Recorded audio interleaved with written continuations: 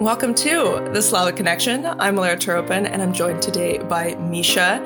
In this time of COVID, we're probably missing travel a little bit, but beforehand, we might have picked up a travel book or two, and we got to actually chat with someone who's worked on those very same travel books. Misha, who did we talk with today? We've talked with Mr. Mark Baker, who is a traveler and a writer based in Prague, Czech Republic. And we talked about his personal experiences of coming to Europe right after the Velvet Revolution of 1989, and also his new book, Proměn, Time of Change, which was released in 2021, only in Czech, but it will be translated to English very soon. So I was going up on the train from Vienna. We crossed over from Austria to České Velenice. The train stopped. The soldiers came on. They had the same things. They checked the passports. They looked at all the stamps. And at the very end, he handed me the passport. He gave me a mock salute and a big smile. And I realized we're all on the same side again. Yeah, it was a fantastic conversation that definitely gave us the travel bug once again. So sit on down and take a listen. 4, 3, 2, 1. It's not typical Texas. You're listening to the Slavic Connection, brought to you by the Center for Russian, East European, and Eurasian Studies at the University of Texas at Austin.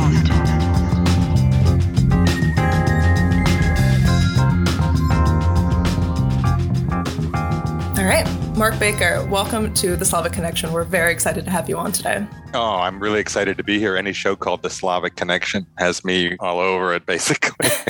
We have a niche. Yes, exactly. So you're a freelance journalist, you're a travel writer, you're an author based in Prague. So before we kind of get into your writing, I kind of wanted to ask about your origin story. Kind of what got you started in writing, what brought you to Prague? What led to where you are today? Yeah, it all started actually when I was a university student in the early 1980s. And I took a road trip. I was based in Luxembourg, took a road trip with some friends across the Iron Curtain on the way to Bulgaria. The seacoast in Bulgaria was our spring break, and then back. It kind of, that's the thing that kind of woke me up to the very strange Cold War division in Europe. Got me very interested in it. And then when I returned to the States for a graduate degree, I applied to go to Columbia University School of International and Public Affairs. They had a very active Eastern European institute there. And I became kind of one of the regulars hanging around up there. So in a way, somehow, that's how I got interested in Eastern Europe. I grew up in Ohio. I wasn't that interested in Eastern Europe when I was growing up, but I did, as I got older and went to school, I did. What brought me to Prague, though, after graduated from Columbia, I got a job with a company called Business Eastern Europe, or Business International. And Business International had a very small office in Vienna, from which they covered trade between East and West in the Eastern Bloc at the time, the former Eastern Bloc now, and the Soviet Union. And with my background, I got the job in New York City. With my background, I kept pushing, and finally they relented and sent me over to Vienna in 1986. And then so I was based in Vienna for 3 or 4 years until the beginning of 91. And then I moved up to Prague at that point. So for me, it was just moving essentially from Vienna to Prague. And so I guess why Prague? What made you stay in Prague? It's a great question. Business International was a business research company. I call myself a journalist working there in Vienna, but what we really did was we did assessments for companies that were interested in investing in the Eastern Bloc. In 1989, of course, that completely wrecked that business model. Not because Vienna wasn't interesting for those companies or the companies weren't interested in Eastern Bloc, but because it really split the bloc into many different countries. So companies, if they wanted to invest in Poland, they wouldn't come to us in Vienna and say, how do we get into Poland? They would go directly to Poland. That's what happened. So with that sort of disintegration of our business model, I also thought, what country do I go to? How do I kind of differentiate myself in a sense? And the company was later purchased by The Economist while I was working there. So The Economist magazine, basically The Economist Group, they offered me a job to write a book on product distribution in the new Eastern Europe, on distributing products in the new Eastern Europe. And I went to Budapest, I went to Warsaw, I went to Prague, I went to Bratislava to research the book. And I had covered Prague before from Vienna, and I realized that this was the city that I wanted to be in. It was big enough to be interesting and small enough to be manageable.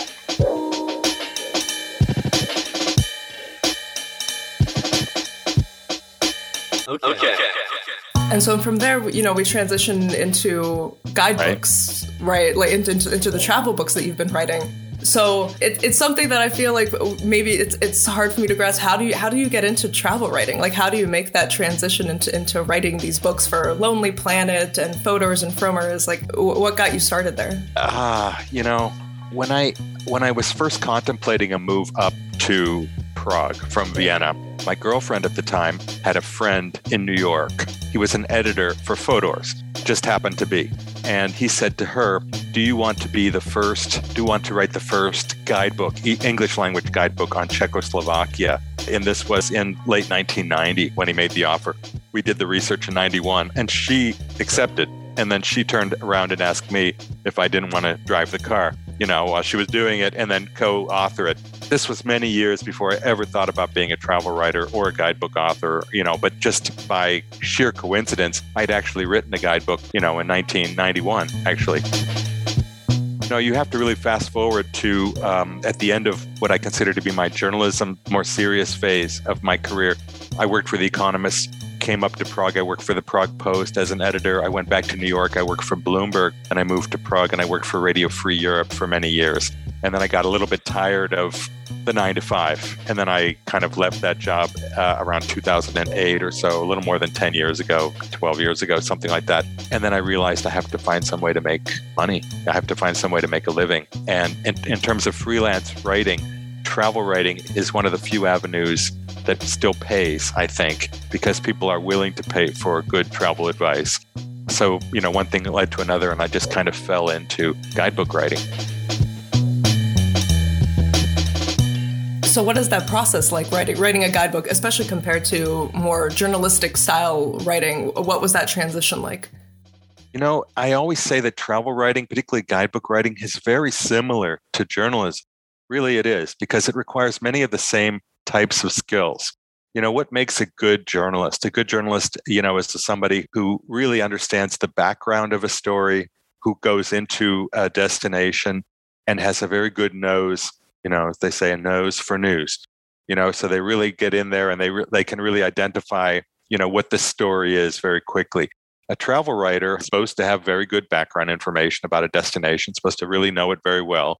But when they get on site, they are very quick at picking up, what are the new things going on? What are the new clubs? What are the new restaurants? What are the new hotels? What are the new attractions, in a destination? And there are many ways in which travel writing and journalism sort of play off of each other. A lot of people think that they're not that close, but in fact, they're very similar. And, most people in the United States, when they think of traveling to Europe, they think of Western Europe, places like France, Germany, Belgium, the United Kingdom. Right. They don't think of traveling to the former Eastern Bloc countries. So you've kind of opened that a new region for them, sort of like Christopher Columbus did in 1492. And so how did that feel to be one of the few first people who had the courage to go to the newly independent states and explore that region for the Americans and tell them, you really need to go to those countries, forget about Paris, forget about London or Madrid? That's a great question. I remember, I'm old enough to remember the days before 1989 in the travel sphere in which a map of Europe would have the countries to the west of the Iron Curtain, Germany, Italy, France, Spain, etc., completely delineated, well marked out, etc. And then you would go across that line, through Germany, Czechoslovakia, blah, blah, blah, and it would just be a splotch of red. Like they didn't even have their own names somehow, because they were so far off the beaten trail. If you would say, in those days, if you would say a word like Prague or Budapest, it sounded like you were talking like a John le Carré spy novel or something like that, not a place where you would go on holiday. To get tourists to go across the old Iron Curtain, it took a long time, I would say. Not a long time, but it took several years in the 90s, early 90s, to get people accustomed to these strange, languages, in quotes, all those hot Czechs and Charkas, that Slavic languages have. Hungarian, of course, is completely incomprehensible. Cyrillic script is unreadable for most people. So it took a little bit of time, but then somehow the word caught on. Prague is beautiful. Krakow's so interesting. Budapest is fantastic. Blah, blah, blah. Someday it will happen for Moldova, and some other countries. It already is happening to a certain extent. And then I didn't need to do anything. As soon as people started to think, this is the undiscovered Europe, this is the Europe they'd never told us about, pretty soon the demand for Eastern Europe started to exceed the demand for Western Europe. And, it's crazily incredible as it sounds. In 2019, Prague was, I think, number 4 or number 5 most popular destination in Europe, which was crazy. 19th most popular destination in the world and the 4th on the European continent, behind like London, Rome, Paris, something, So the word now is out on Eastern Europe and people are coming here.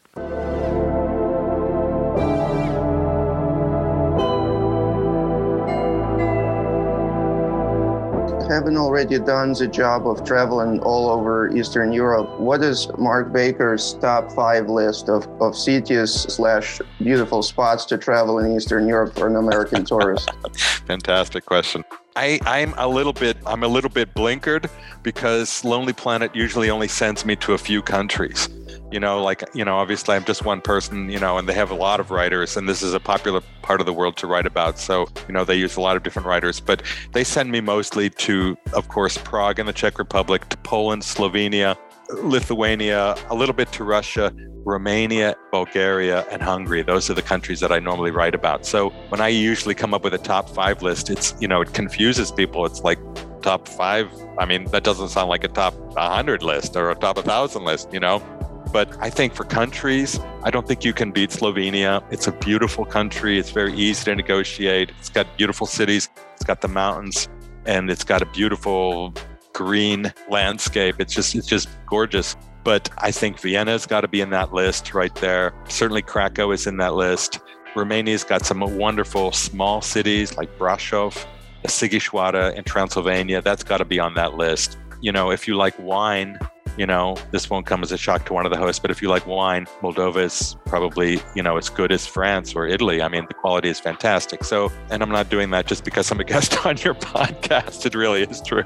So that would be my kind of like my list. I mean, I have a lot of different places to go, but I like places like my readers like places. I like places where people you didn't know about before you read about it, and now you want to see it.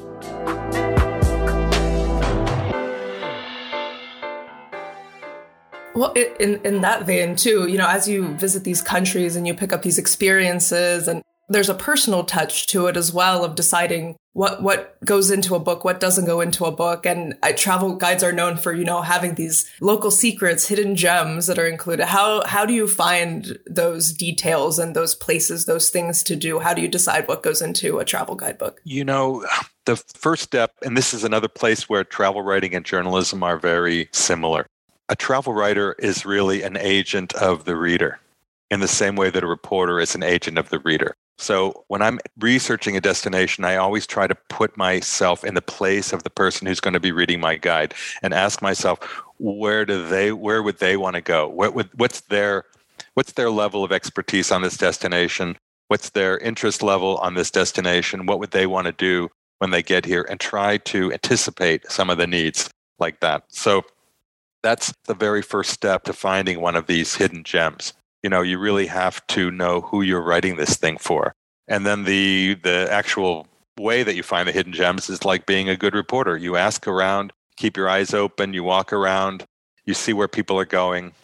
You ask really dumb questions to the reception desk at the hotel, like what kind of people stay here, blah, blah, blah. Can I see a room? That kind of on the ground research. And how long does that kind of research usually take? Because, ideally it takes, I have to be in this country for 5 years to get, I'm very busy on this assignment. It's going to take me a while. You really have to worry about your budget in a sense, because, if you're going to make it work financially, you can't spend months in a destination, unfortunately. I mean, that's the reality of the situation. So for a country like Romania, medium-sized country, 20 million people, relatively large landmass, don't want to insult any Romanian readers, or listeners, but they're going to know this to be fact as well. The roads are terrible, and the rail network is terrible. So it takes a long time to get from place to place, a whole day to cross the country, or even longer. So a publisher would normally assign 2 or 3, usually 3 writers to a country the size of Romania. And so I would do 1/3 of the country. I might be Bucharest and 2 regions, something like that. And for that, I would budget 4 to 6 weeks of research time. So about a month and a half, something like that. Before you go to a country, do you read books about it? Do you try to study the language? Do you try to meet with immigrants from that country in the United States or wherever you're based? Try to get like a sense of it before you go and then compare it and try to build on that? Obviously, I read, although I'm careful when I read, but I read the competing guidebooks, of course, to see where other people have gone.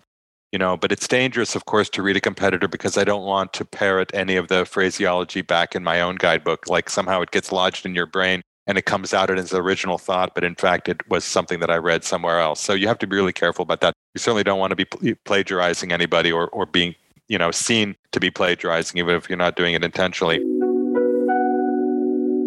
What you would do is, of course, you read all you can about the destination. You might write to the destination marketing organization, the state or the city tourist board. I find social media to be extremely helpful now.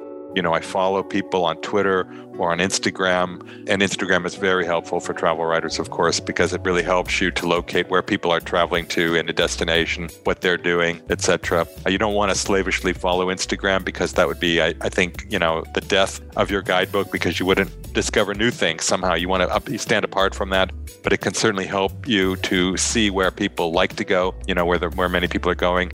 And sometimes I reach out on Facebook. If I meet somebody at a party or something like that, boom, friend request the next day. Tell me something a little bit about Bucharest. Tell me something a little bit about Slovakia, that I might not know, that kind of thing. People are generally very helpful. So it sounds like the writing process has changed a little bit since you first started out, now with the inundation of social media and being able to almost research through other users as well, where they're going, what they're doing. There's a lot more information out there. Is that easier, harder, just different? It's both. It's easier to get it right, researching a destination, because in the past, you could, basically research blindly, think you know everything about a destination, come back home with all your research notes from your road trip and realize that you missed something big. That's happened a couple times, not necessarily big, but something that is important. Now the chance that you're going to do that is much less. I have a very good idea when I go into a place where people are going. TripAdvisor, for instance, will tell you a lot about where people like to eat. Of course, you can't rely on TripAdvisor either. You have to do your own independent research. You have to find things that are not there. So in that respect, it's easier, but it's also more difficult because you're competing with so many different sources of information. So, it feels more frenetic now when I come back. And of course, the research phase is also much more technological. In the very first days when I started guidebook writing, we would come back with our notes, type up our notes in a Word document and send the Word document to the editors or to the publishing house.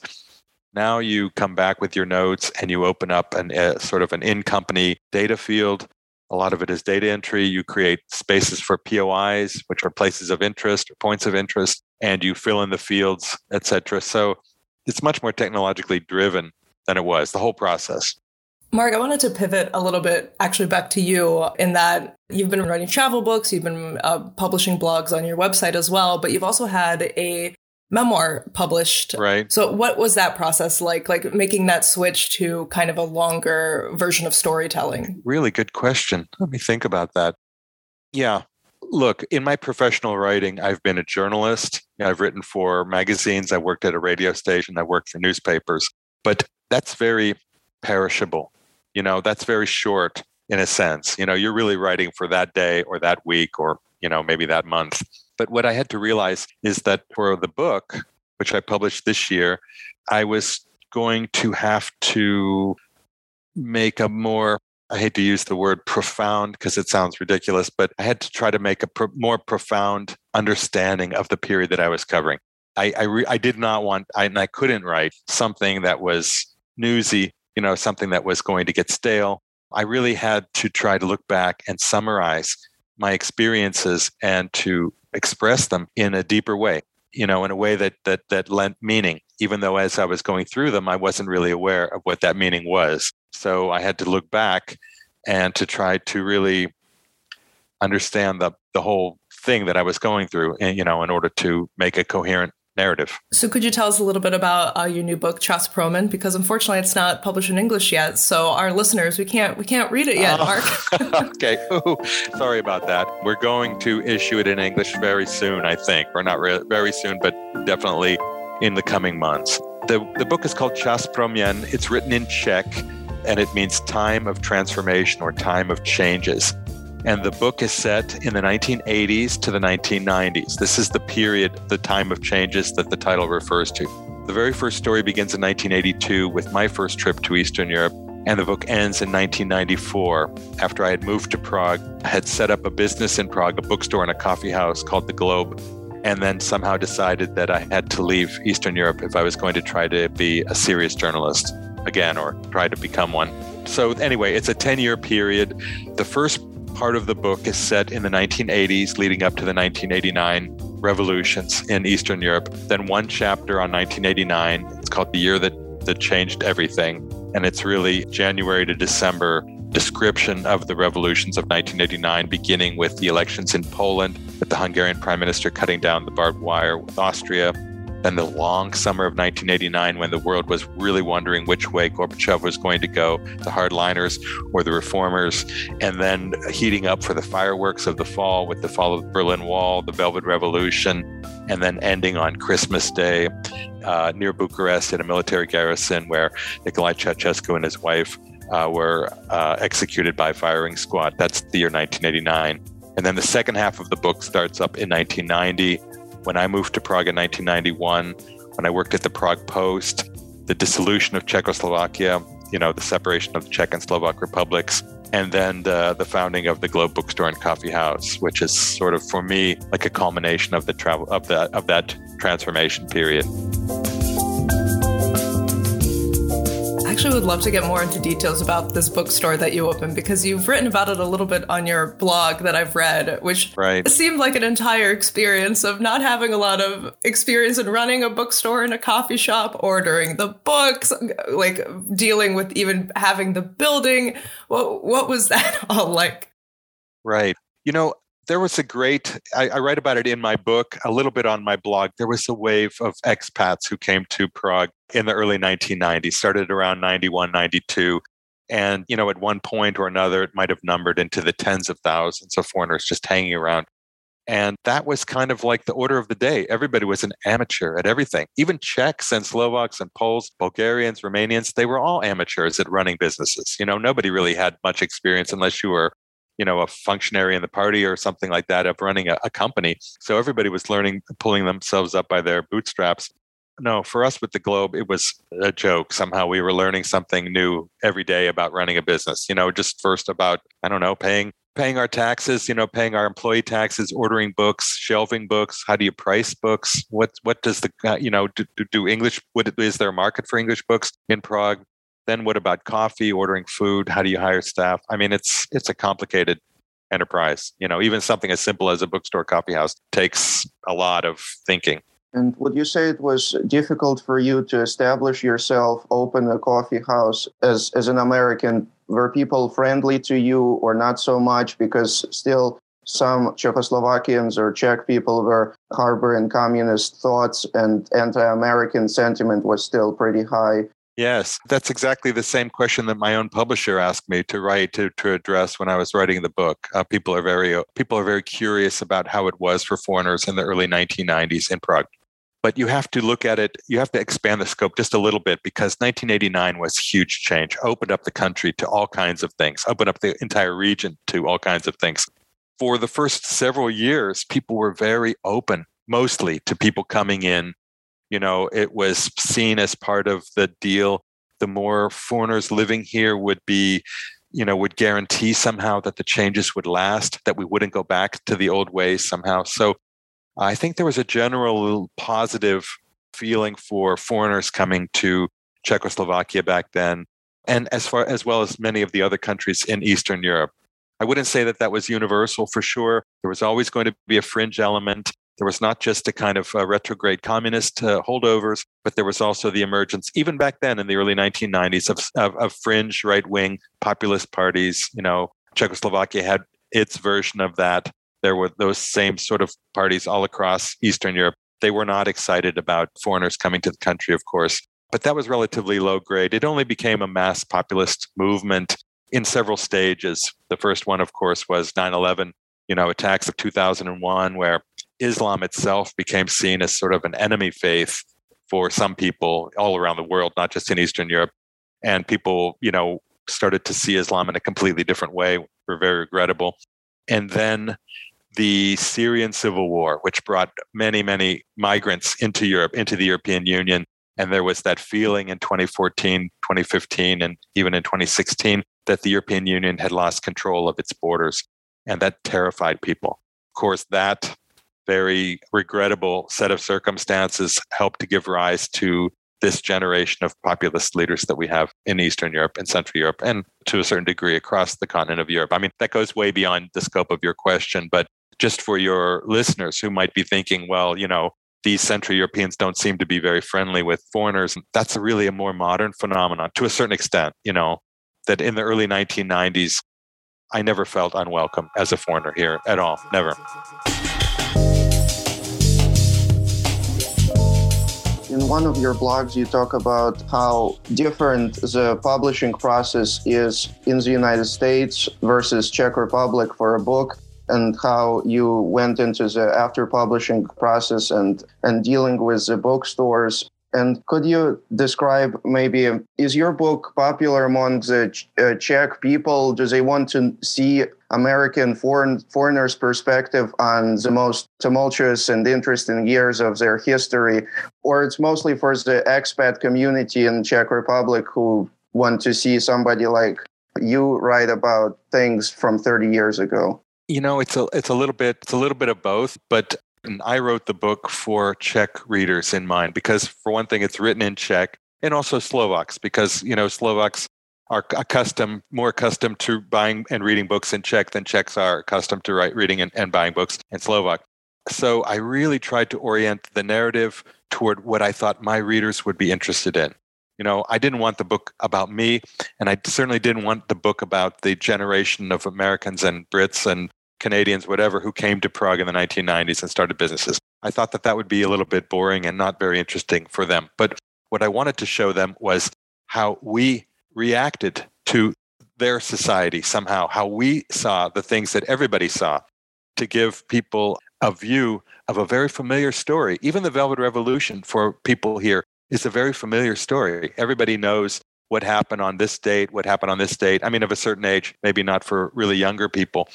But people don't know how we looked at it abroad, or how I looked at it as a reporter going there, and who I was, interacting with, and, what we thought about the revolutions. Because I can tell you that we didn't know they were coming in 1989. None of us did. I mean, it was a total surprise. And I was supposed to be a paid expert looking at the Eastern Europe every day and thinking what's going to happen. But nobody could have foreseen those things. It was shocking. So I wanted to make sure that people understood that.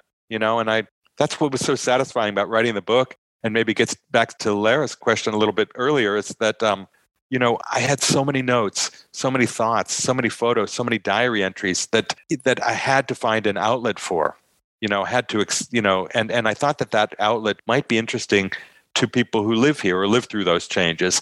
And so that's what the book really is. It's this translation of those old thoughts and notes into some sort of different type of viewpoint of what happened, and then to try to see the lens of what happened in 1989 from 2021.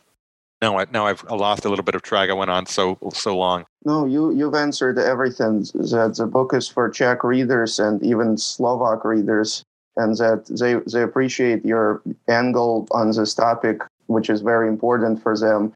But do you feel like the Czechs want to move from that? Because everybody knows about the Velvet Revolution and how it happened, about Václav Havel and all of those changes. Do you feel like they want to move away from those things, or they still cherish them and it's like symbols for them, even for younger generations, or it's kind of fading away now? No.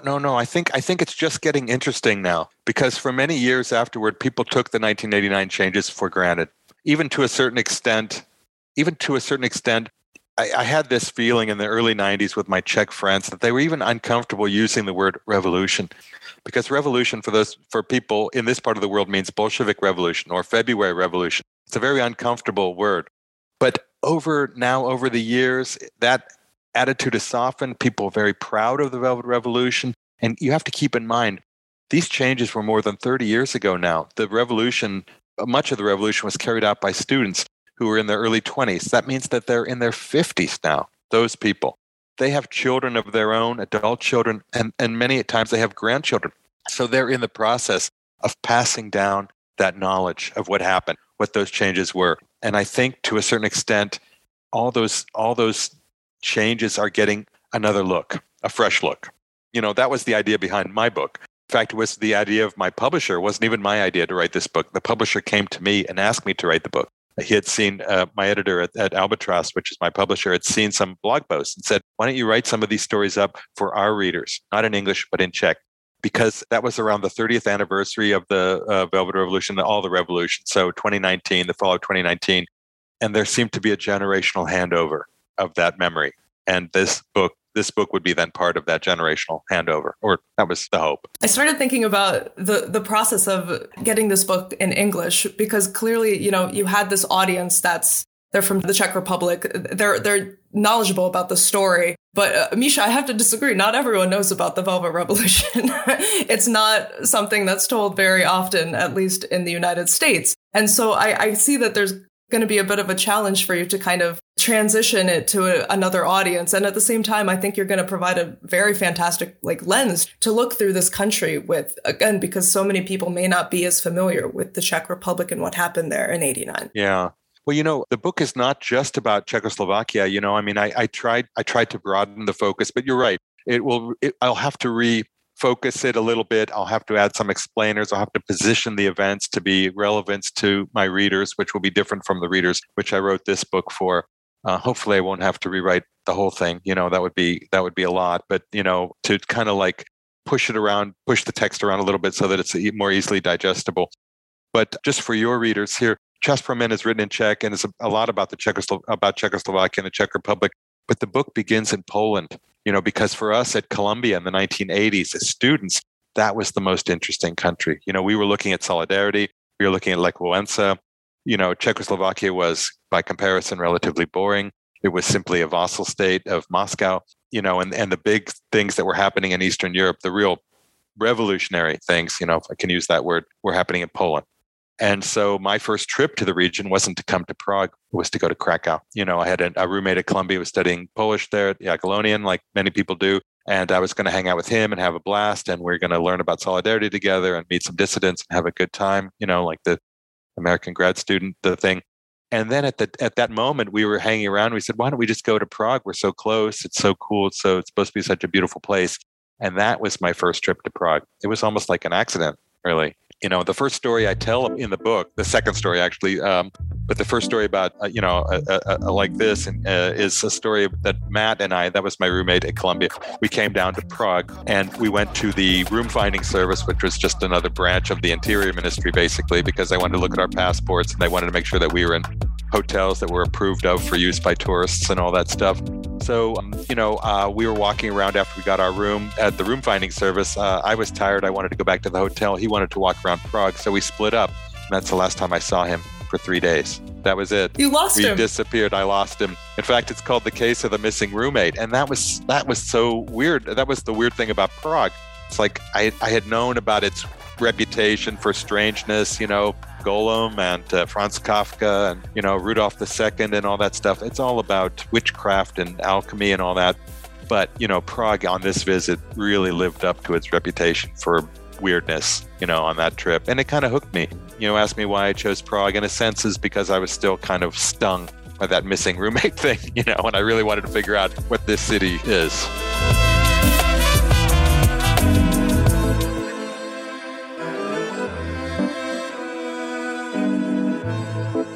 Well, I really appreciate the way you tell stories through your own eyes, through your own lens. There's a lot of, personal that goes into it, which is funny.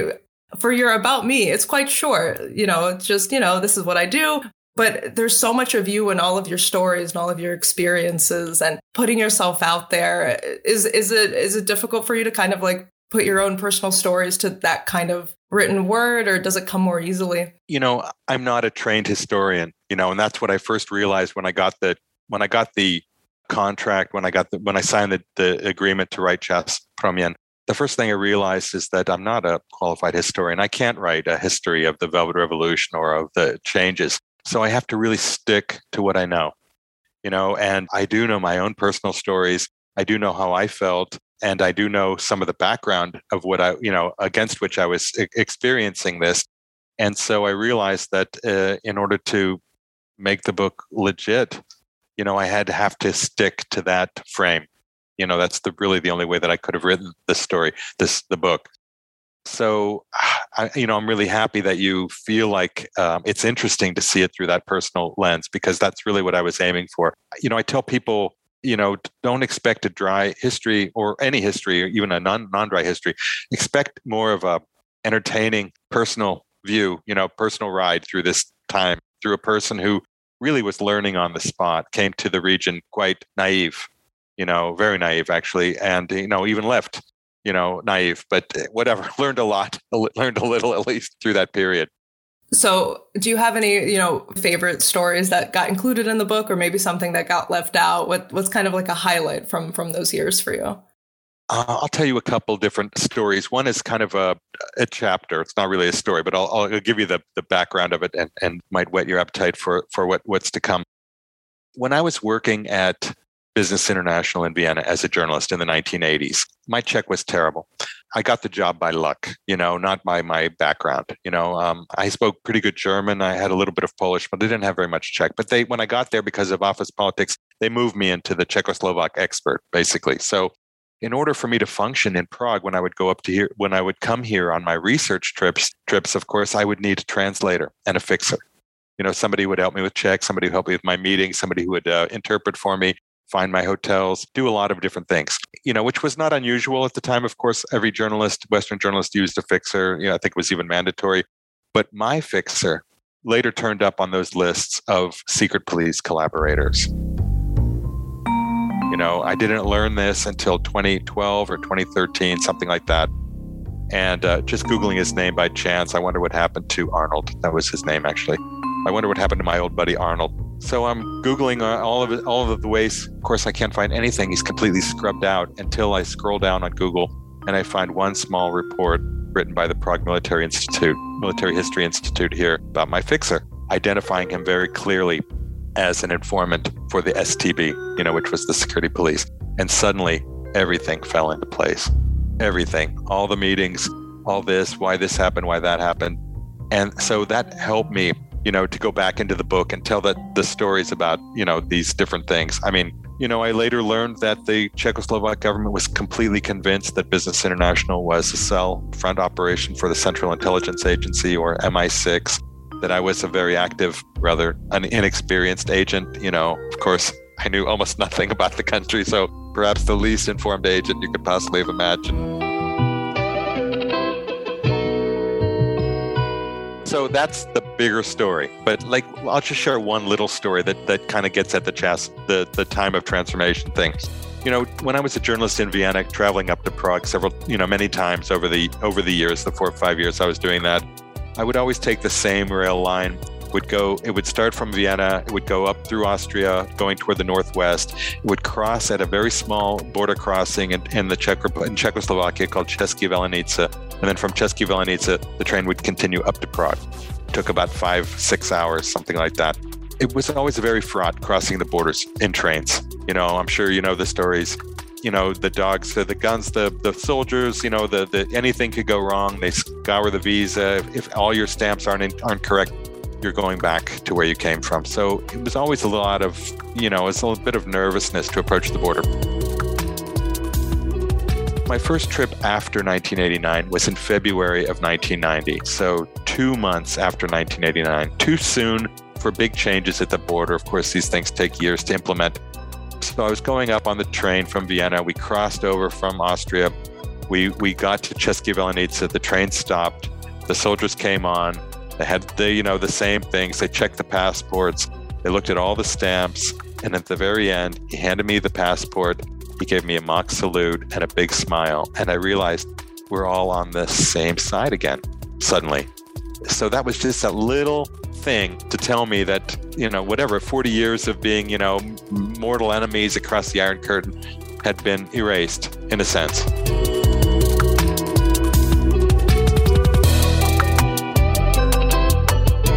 I had this question about your friend Arnold.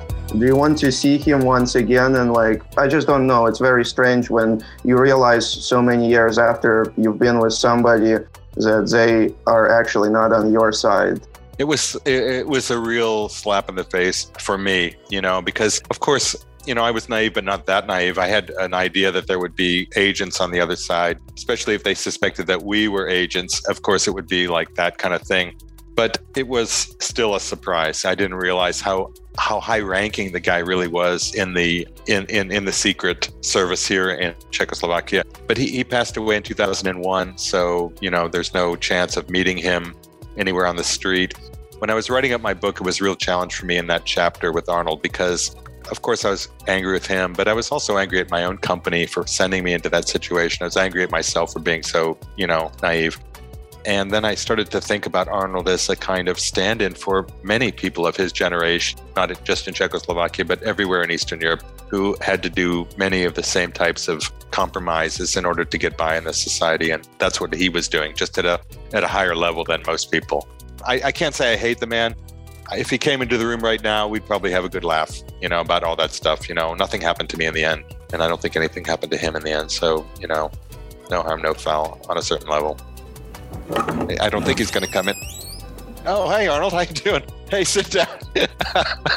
Just wrapping up the interview. I'll be right with you, okay? Get a coffee. Okay.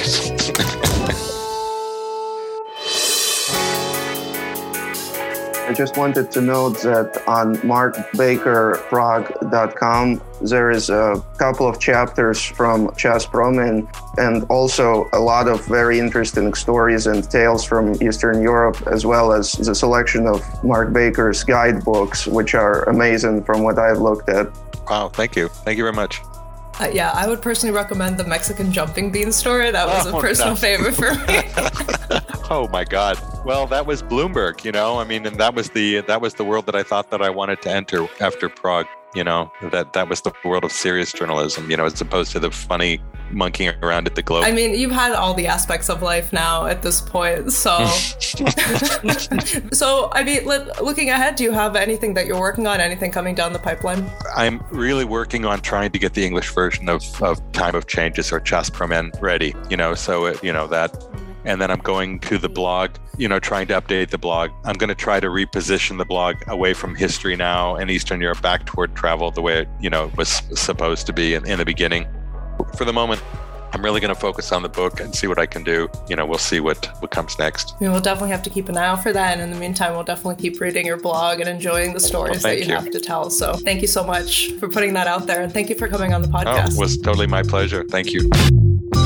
The Slavic Connection is part of the Texas Podcast Network, the conversations changing the world.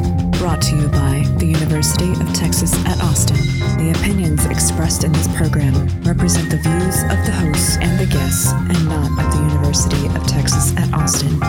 For more information, please visit us online at slavxradio.com. Thank you. I don't know if I should sit on down. It feels so commanding. Sit down.